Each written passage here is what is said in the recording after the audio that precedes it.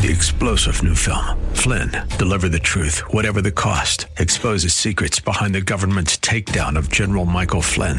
Flynn knew what the intel world had been up to. He ordered the first audit of the use of contractors. This set off alarm bells. He told the truth. He was the most dangerous person for Donald Trump to hire. They had to get rid of Flynn. Flynn, deliver the truth, whatever the cost. Available now. Watch it today. Go to salemnow.com. salemnow.com. Irreverent, over the top, and smart as a whip. This is the Rob Black Show. Welcome in, Rob Black and Your Money. I'm Rob Black, talking all things financial, money, investing, and more. Thanks for listening to the show. Interesting times on Wall Street. Some things that we have to talk about. The retail sales numbers this morning. Markets opened higher. I'd say considerably higher. Retail sales rose more than expected. Stocks are rallying as inflation data tempers rate fears. S&P 500 surged 1.3% on the open. The Dow was up roughly 1.6%. The NASDAQ was up over 1%. Big cap tech doing quite well. Consumer sentiment rose slightly in July. That's the economic release that we're looking at today on top of retail sales. The broadest measure of retail purchases climbed 1% in June from the prior month. It's interesting because it doesn't include inflation, which basically, yeah, we spent more, but reality, we got less. That would be referred to stagflation, which is not good either, in the words of inflations. Citigroup was a bright spot for investors this morning. They had an 11% jump in second quarter revenue. JP Morgan and Morgan Stanley's were a little bit more disappointing yesterday. Citigroup shares gained 6% on the news this morning. Worthy of note that JP Morgan CEO Jamie Dimon summed up the U.S. economy in one paragraph yesterday, and it sounds bad. I like Jamie Dimon enormously. It helps build a case of where we are in my head. The employment numbers in the United States helps build a case of where we are. I like putting this all together. On Thursday, Jamie Dimon summarized the state of the U.S. economy. He said, on one hand, the U.S. economy continues to grow in both the job market and consumer spending, and their ability to spend remain healthy. That's good. But geopolitical tension, high inflation, waning consumer confidence, and uncertainty about how high rates have gone and where they're going to go, on top of never before seen quantitative tightening and their effects on global liquidity, combined with the war in Ukraine, its harmful effects on energy and food prices. And he thinks its negative consequences on the global economy sometime down the road. But the good news is he talked about jobs. The bad news is he talked about inflation. Back to school is part of the retail sales numbers that we're seeing. It's in my mind. I'm considered I would refer to myself as wealthy, but at the same time, my head's going, oof. I'm not looking forward to seeing the bills coming up. So stocks are rallying on upbeat economic data today. Citigroup's profit is falling as it preps for potential loan losses. The loan losses make it look like it was a bad quarter, but what it is saying in the future, if that bad quarter does materialize, we've already taken the loss on it. Elsewhere, China's economic comeback from COVID-19 shutdowns likely to be slow and bumpy. I think we should get used to that. One of the things I'll ask people when I see people, last night, a friend of mine found some cancer that is progressing. And one of the things he and I talked about where we're like, what are you seeing out there? How you doing? How's the treatment going? What's your long-term goal? And he would ask, like, when's the stock market coming back? So that's worthy of note. Netflix seems to be, they're going to be an interesting one to chat about in the, Netflix is going to be interesting to talk about this quarter. Because they just got through their Stranger Things big bump. And it's expected to lose about 2 million subscribers. Last quarter, the market freaked out on 200,000 subscribers. Don't have much else to say about that. But back to school spending is expected to reach a new high amidst increased spending on mental wellness. Wait, what? More than a third of shoppers have purchased items or services to improve a child's mental health in the last year. Interesting, right? Something tells me my parents didn't do this for me. Parents are expected to spend about $661 per student in back to school. Technology spending for this age group is expected to decline by 8% after a surge during the pandemic.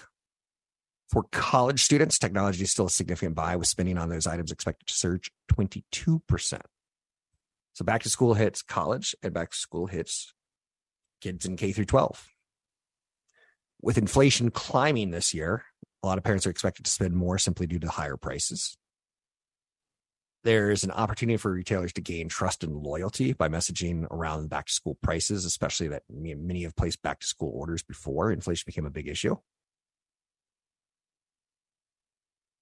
So the supply chains are top of mind right now.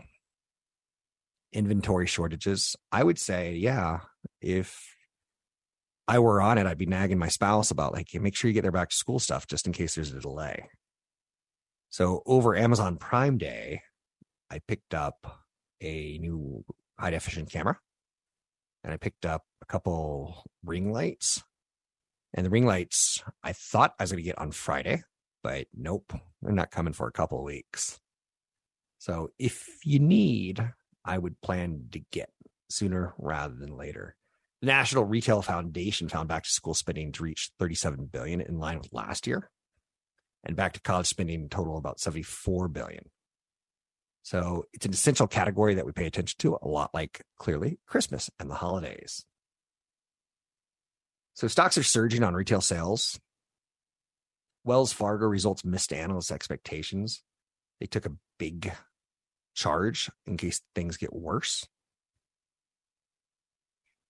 800-516-1220 to get your calls on the air. I'm seeing more and more people do a nice job of trying to educate their children on financial issues. There's teen financial illiteracy. There's free multi-week teaching sessions to anyone in the age group out there. Morgan Stanley's seeing it as a way of, well, parents have to talk sex with their kids, so why don't parents have to talk money with their kids? A notable 74% of teenagers said they don't feel confident in their personal financial knowledge. Around the same percentage of them, 73%, say they want to learn more. So you don't want TikTok doing it completely. There's a pretty good app, a podcast out there, Money with Katie. And I think she's doing a much better job of talking to 20-year-old kids than I could, and teaching them about money and compounding and interest. I'm more interested in the workers 20, 40, 50, 60, getting them started, getting them accumulating their wealth. When I say things like, yeah, you probably shouldn't spend your money on a rave, I've never been to a rave. 1 minute. So I feel myself kind of silly. My industry needs people who are in their 20s talking to people in their 20s. My industry needs women talking to women. There's certain things that I can do that I fall flat on my face in others. So Money with Katie is something I would highly recommend taking a look at. A lot of teenagers don't know where to begin. This is ultimately a huge asset in the future. Millennials are going to inherit well. They're going to inherit roughly $60 trillion in assets slated to transfer from primary clients to the heirs in the next 2 decades in the financial services industry. Next generation planning is very, very important. Find good advisors, find good advice, find good insights. I'm always here. You can find me online at Rob Black Show. I've got podcasts on Google and YouTube, as well as Apple under Rob Black Show. A straightforward approach to managing your money. The Rob Black Show. So there's an investor out there named Jim Rogers, and he is a doom and gloomer. I don't particularly like doom and gloomers. It doesn't behoove me. It doesn't fit my story. It doesn't really work on a show like this. Oh, the market's going to go down. You should go all to cash. With the S&P 500 down 21% year to date, the situation for stocks is pretty grim. This has to be the worst bear market of my lifetime, which means it will go down a lot and it'll last a long time. So says the 79-year-old. Spiking price levels present another concern. Rogers says that most central bankers don't know what they're doing and inflation will get worse. He's correct in that prediction, as we just learned that the U.S. consumer prices increased 9.1% in June from a year ago, fastest pace since 1981. He co-founded the Quantum Fund in 1973 with a man named George Soros, right in the middle of a devastating bear market. He had an amazing run in the 1980s. If you're looking for a safe haven, he says there's no such thing. Still, he points to assets that will likely help you withstand some of the upcoming onslaught. So if you want to hear negative news, this is it. He says silver. Precious metals are a go-to choice for investors in dark times. Silver is probably less dangerous than anything else. Gold is probably less dangerous. Gold and silver can't be printed out of thin air like money, cash, like digital currencies. So he thinks it helps preserve wealth for inflationary periods. Or is he just old? Silver is used in the production of solar panels. It's a critical component in electrical control units. Rising industrial demand, in addition to usefulness as a hedge, makes silver a particular competing asset for investors. If you don't want to invest in silver, he says invest in agriculture. No one is crossing food out of their budget, he says. For a convenient way to get broad exposure to the agricultural sector, check out Invesco DB Agricultural Fund, ticker symbol DBA. And that buys future contracts on things like corn and soybeans and sugar. So I'm not telling you to do that, but I understand some of you want to. You've probably heard, if you're hanging around financial media, maybe you have. I don't know. This one seems a little vague to me. Bill Gates is buying farmland. That's been a story. You too can buy farmland. Publicly traded, ticker symbol FPI, if that's your thing. Or do you feel like, oh, I think I'm just following someone else's strategy and maybe that's not the best way to go about this? Farmland Partners has a dividend yield of about 1.7%. If you take a look at the last year, it's moved up from about $11 to $13. And if you take a look at from the start of the year, it's moved from $11 to about $13.50.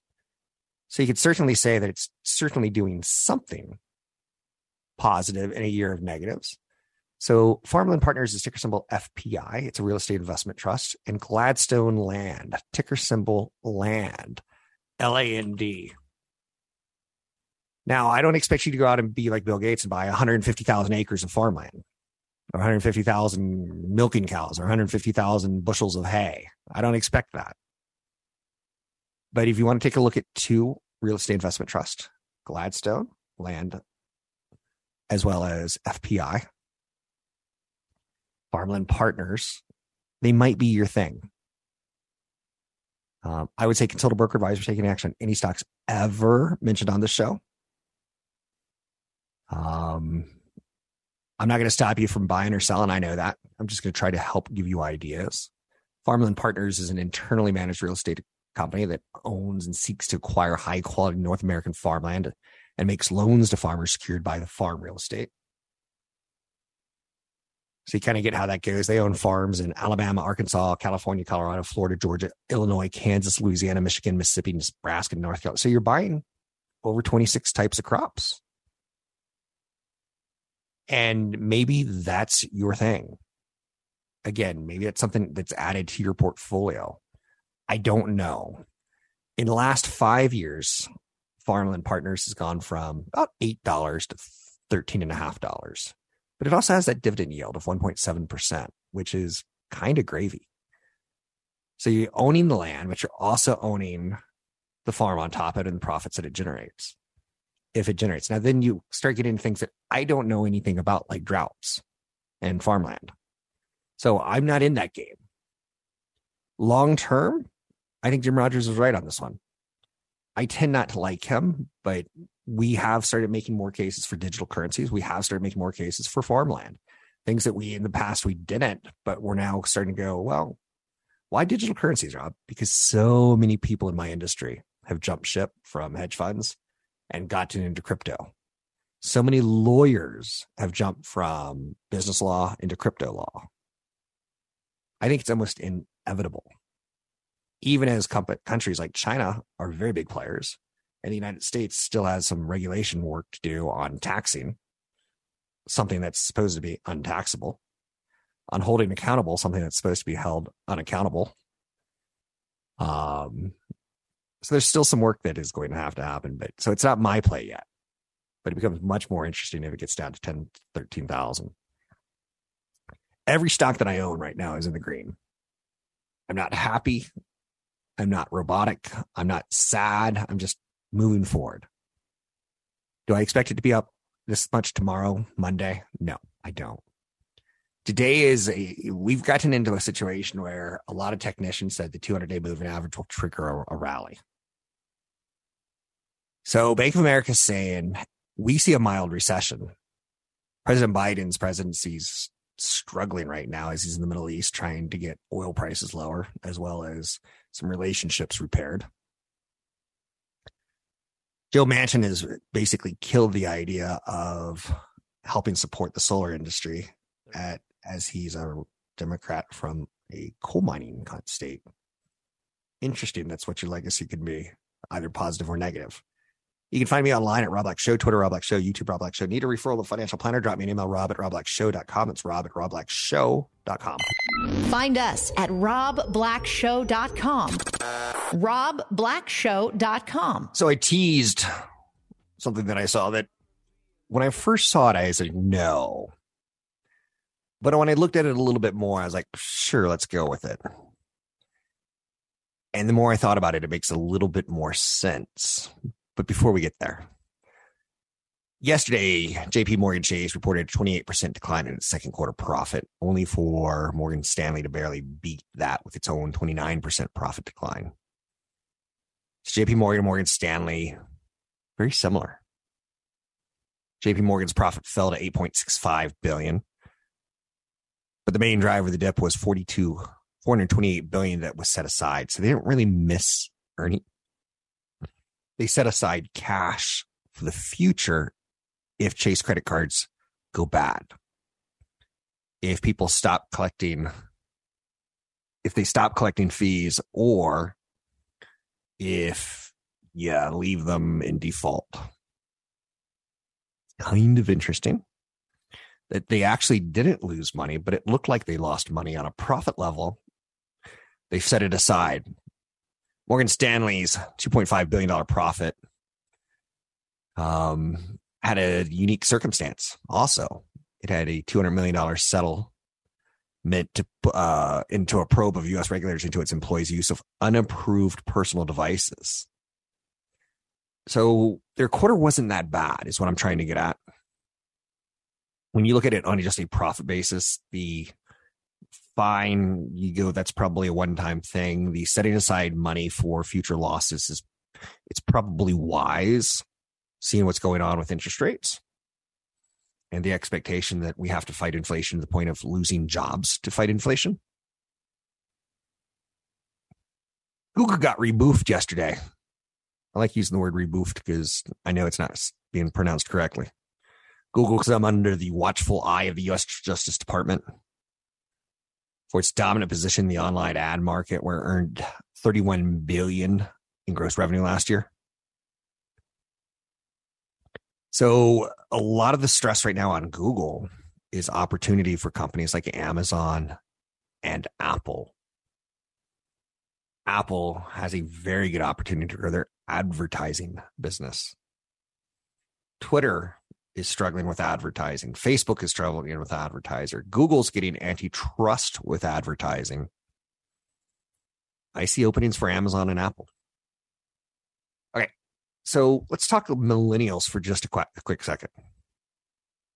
I've seen millennials blamed for a lot of stuff. I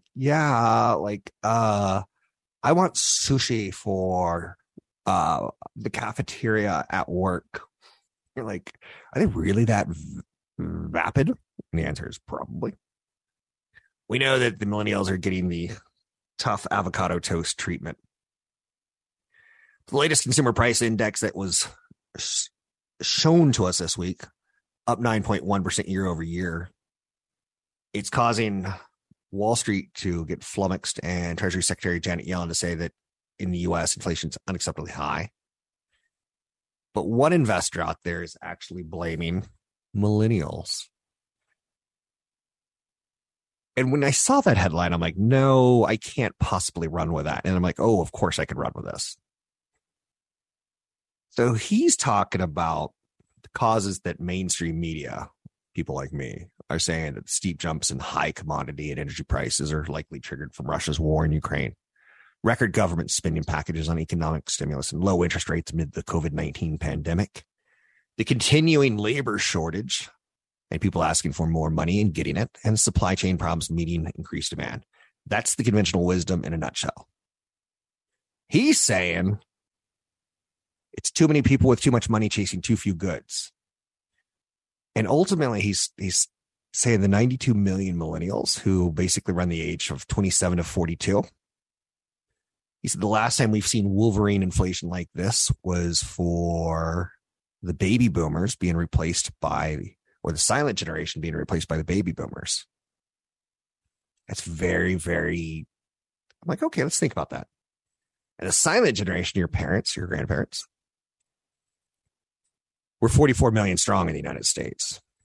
The baby boomers are 75 million strong. The millennials are 92 million strong. So you could start doing the math and you could say, he may be on to something. It sounds preposterous. Let's blame the millennials. I get it.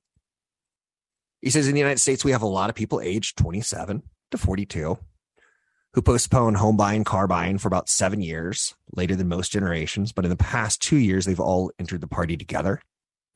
And this is just the beginning of a 10 to 12 year time period where there's about 50% more people that are wanting these things than there were in the prior group. Interesting.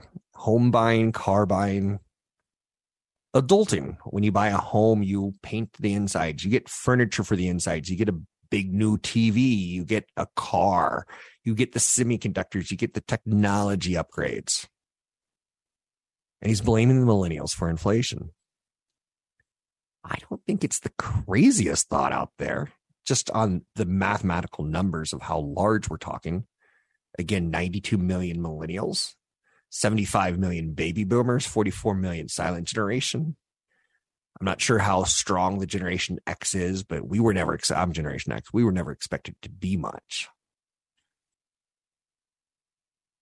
Plenty of millennials would disagree with the idea that they have all the money in purchasing assets. I think if you talk amongst your friends, you'll see that 60% of millennials are delaying home buying due to student debt. Millennials are a generation that has seen that debt burden grow fastest on them.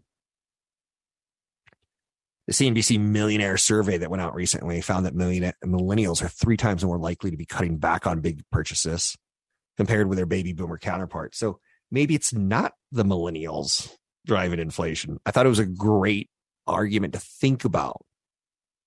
Pressure on the housing market is due to the pandemic-induced shortage of inventory and high competition. It's also keeping many potential buyers in their late 20s and early 40s away from that group. I know people under the age of 40, over the age of 25, who want to buy a home that can't afford a home. Too many that I know.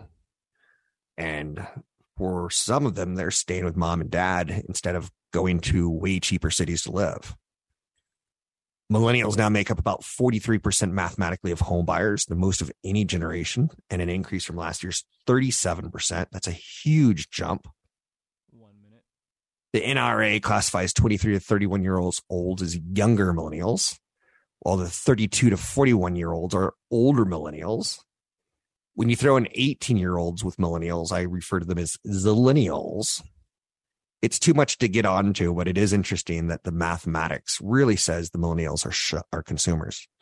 And whether they're consuming or not, they should be consuming going forward. That should give you a little thought on just the mathematics alone help support Wall Street over time if we have jobs.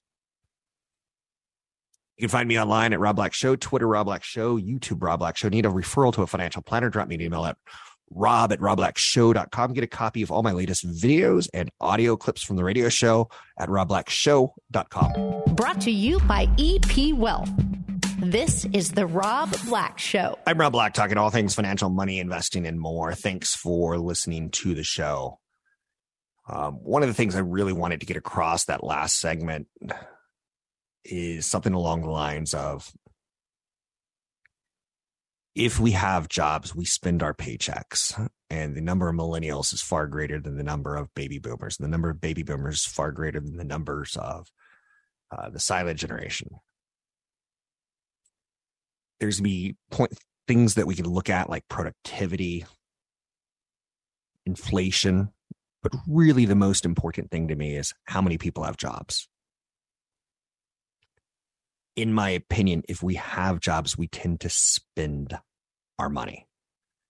Now, again, I'm not going to blame sky high inflation on millennials, but they are part of the generation that spends.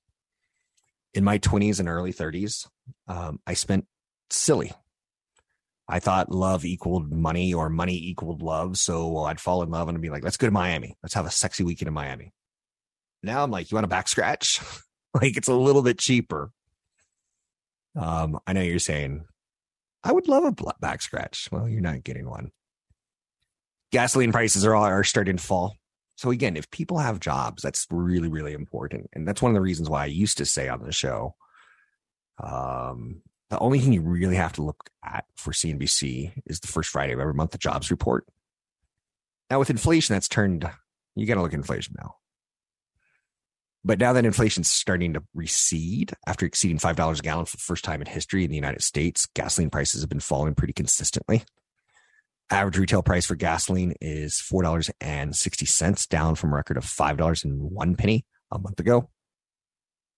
It's still way higher than it should be, but the trajectory has fallen. What caused it? A lot of things caused. It's the U.S. demand for gasoline. It's down more than 10% compared to 2019 before the pandemic began. The dollar's having a big effect. As you've heard recently, there's a strong dollar going on because Europe is expected to go into a more painful recession due to the proximity to Russia and Ukraine and the need for natural gas, which they just don't have the infrastructure for energy. They relied too much on nuclear, then they didn't like nuclear and they went to clean gas. And now they're like, clean gas, we can't get clean gas. Maybe we turn back on nuclear. Got to be better than coal, but they're doing everything they can in theory to get the energy infrastructure moving again away from natural gas. If they don't have it, they don't have it. Oil's priced in dollars. So a stronger dollar makes the commodity more expensive to holders of other currencies. So gasoline prices have declined. And it's pretty much so across the whole United States. It could be as little as 2 cents down from recent highs. Like Colorado is only 8 cents down. But it also didn't go up as much. California is in the camp of about down 50, 60 cents. Texas and Ohio down 60, 70 cents. So will gasoline prices continue to fall? I'm not really a predictor of that. I'm watching the price of oil. Under 100, I think our economy can work. Under 80, our economy can work really, really well. Over 100, it starts to struggle. So a couple things to remember. I like what are referred to as investment truths. I have 0 tattoos on my body. But if I were, it would probably be investment truths, right? So things that constantly remind you not to quit, not to get greedy, not to get fearful are good things, not to get impulsive. I think you as an investor should get better and better at recognizing like this truth. Long-term market returns include periods of poor returns. Stocks rarely rise without experiencing setbacks along the way. I could only really go back to 1980. Calendar year returns for the S&P 500 are positive in 32 out of the last 42 years. During that 42-year period, the S&P 500 index had an average intra-year decline of 14%. Now we're down 20% roughly on the S&P. So it's a little bit more than normal. But stay involved. Investors saving for long-term goals. Longer-term returns are more relevant than annual returns. Since 1970, the S&P 500 provided positive returns in 90% of 5-year periods and 95% of 10-year periods. That's pretty spectacular results. If you choose to be in cash rather than in stocks, you should know that cash historically has been very poor at preserving your purchasing power. That provides a negative real rate of return. From 1986 to 2021, cash earned 3.5% total return, which became 0.8% net of inflation and negative 0.6% decline after inflation and taxes. Cash is trash for the long term. Prediction is a very powerful word. Prediction is very difficult, especially if it's about the future, is a great phrase. It's a quote attributed to Niels Bohr, a Nobel laureate in physics and father of the atomic model. How are we turning atomic theory into investment theory? You got to be warned about the perils of predicting the future. Investors in the U.S. stock market for the full 20-year period through the end of 2021 earned 9.5% per year, while investors who missed the 10 best days saw returns drop to 5.3% per year. So in the last 20 years, if you had a gut feeling and you were out of the market for 10 days, just 10 days out of over 3,600 days, no, 7,200 days, it's a 20-year period. If you miss those 10 days, your returns drop to 5.3% from 9.5%. Not quite half, but still an alarming number. If you miss the 20 best days out of over 7,000 days, your returns drop to 2.6%. So prediction is very difficult, especially if it's about the future. I'm not in cash because cash earns negative rates of return over time. I have some cash. I'm using my cash in a professional money management account called Flourish. Getting 1.5% makes me feel good compared to a year ago getting 0. But I'm just waiting for that cash to be deployed, as I've talked earlier in this week on how I plan to do that. Market volatility and risk are not the same. I like market volatility. I don't like risk. I will never get on a roller coaster without a seatbelt. I will get on a roller coaster with a seatbelt. One is risky, one is volatile. Most investors have investment time horizons that should be measured in decades rather than days or months. So I'm not really all that freaked out by what's happening. Yes, I have seen my portfolio go down 10, 15%. And then through the quarters, I've seen my dividends get reinvested and the pain has gone away. Do I like volatility on the downside? I don't mind. I'm not retired. I'm not using short-term investments to pay for like an addiction or a house or a boat. So I'm not anxious at all. Market volatility and risk are not the same. I like market volatility. I like looking at the last 10 years and 20 years. I like looking at the statistics on how things have done so well over time. So I like looking at cash and knowing historically you get a negative rate of return. Therefore, why would I want to be there? I get emails from you, the average listener, and you're like, yeah, I'm in cash until things settle down. And in my head, I want to insult you. I want to be Andrew Dice Clay. I want to be Howard Stern. Like, what are you, stupid? I want to be your dad, right? Shut up, sit down, shut up, sit down. Since 1980 calendar year, returns for the S&P 500 were positive in 32 out of 42 years. During a 42-year period, the S&P 500 index had an average intra-year decline of 14%. Every single year, it creates opportunity, but it works itself out. I'm always freaked out on, I've maxed out my 401k. Like right now, my 401k is close to maxed out for the year. And if we're at a bottom, I'm like stoked. And if we go lower, I'm like, I kind of wish my 401k wasn't fully maxed out. So you should have some truths and you should live by them. And again, some of those truths are long-term market returns include periods of poor returns. Every year, the stock market pulls back 14% historically in the last 42 years. And yet we're positive in 32 out of 42 years. So that's the average intra-year decline. You should understand that prediction is very difficult. And if you're on the sidelines for a little bit, you're going to miss big returns. Unless you're a genius rocket scientist card reader, which I don't think you are. Market volatility, not the same thing as risk. I don't take a lot of risks. Like, for instance, I'm not going to go down class 5 rapids. I'll go down class 4 rapids. That's just the way I play. I could have just as good of a time on 4 and not worry about head injury and on rapids 5. Anyhow, I really appreciate doing the show. I really appreciate you listening. If you need a referral to a financial planner, I've been speaking with my financial planner this week, Brad. I think it's really important. EP Wealth has a ton of financial planners in the region. Contact me at robblackshow.com.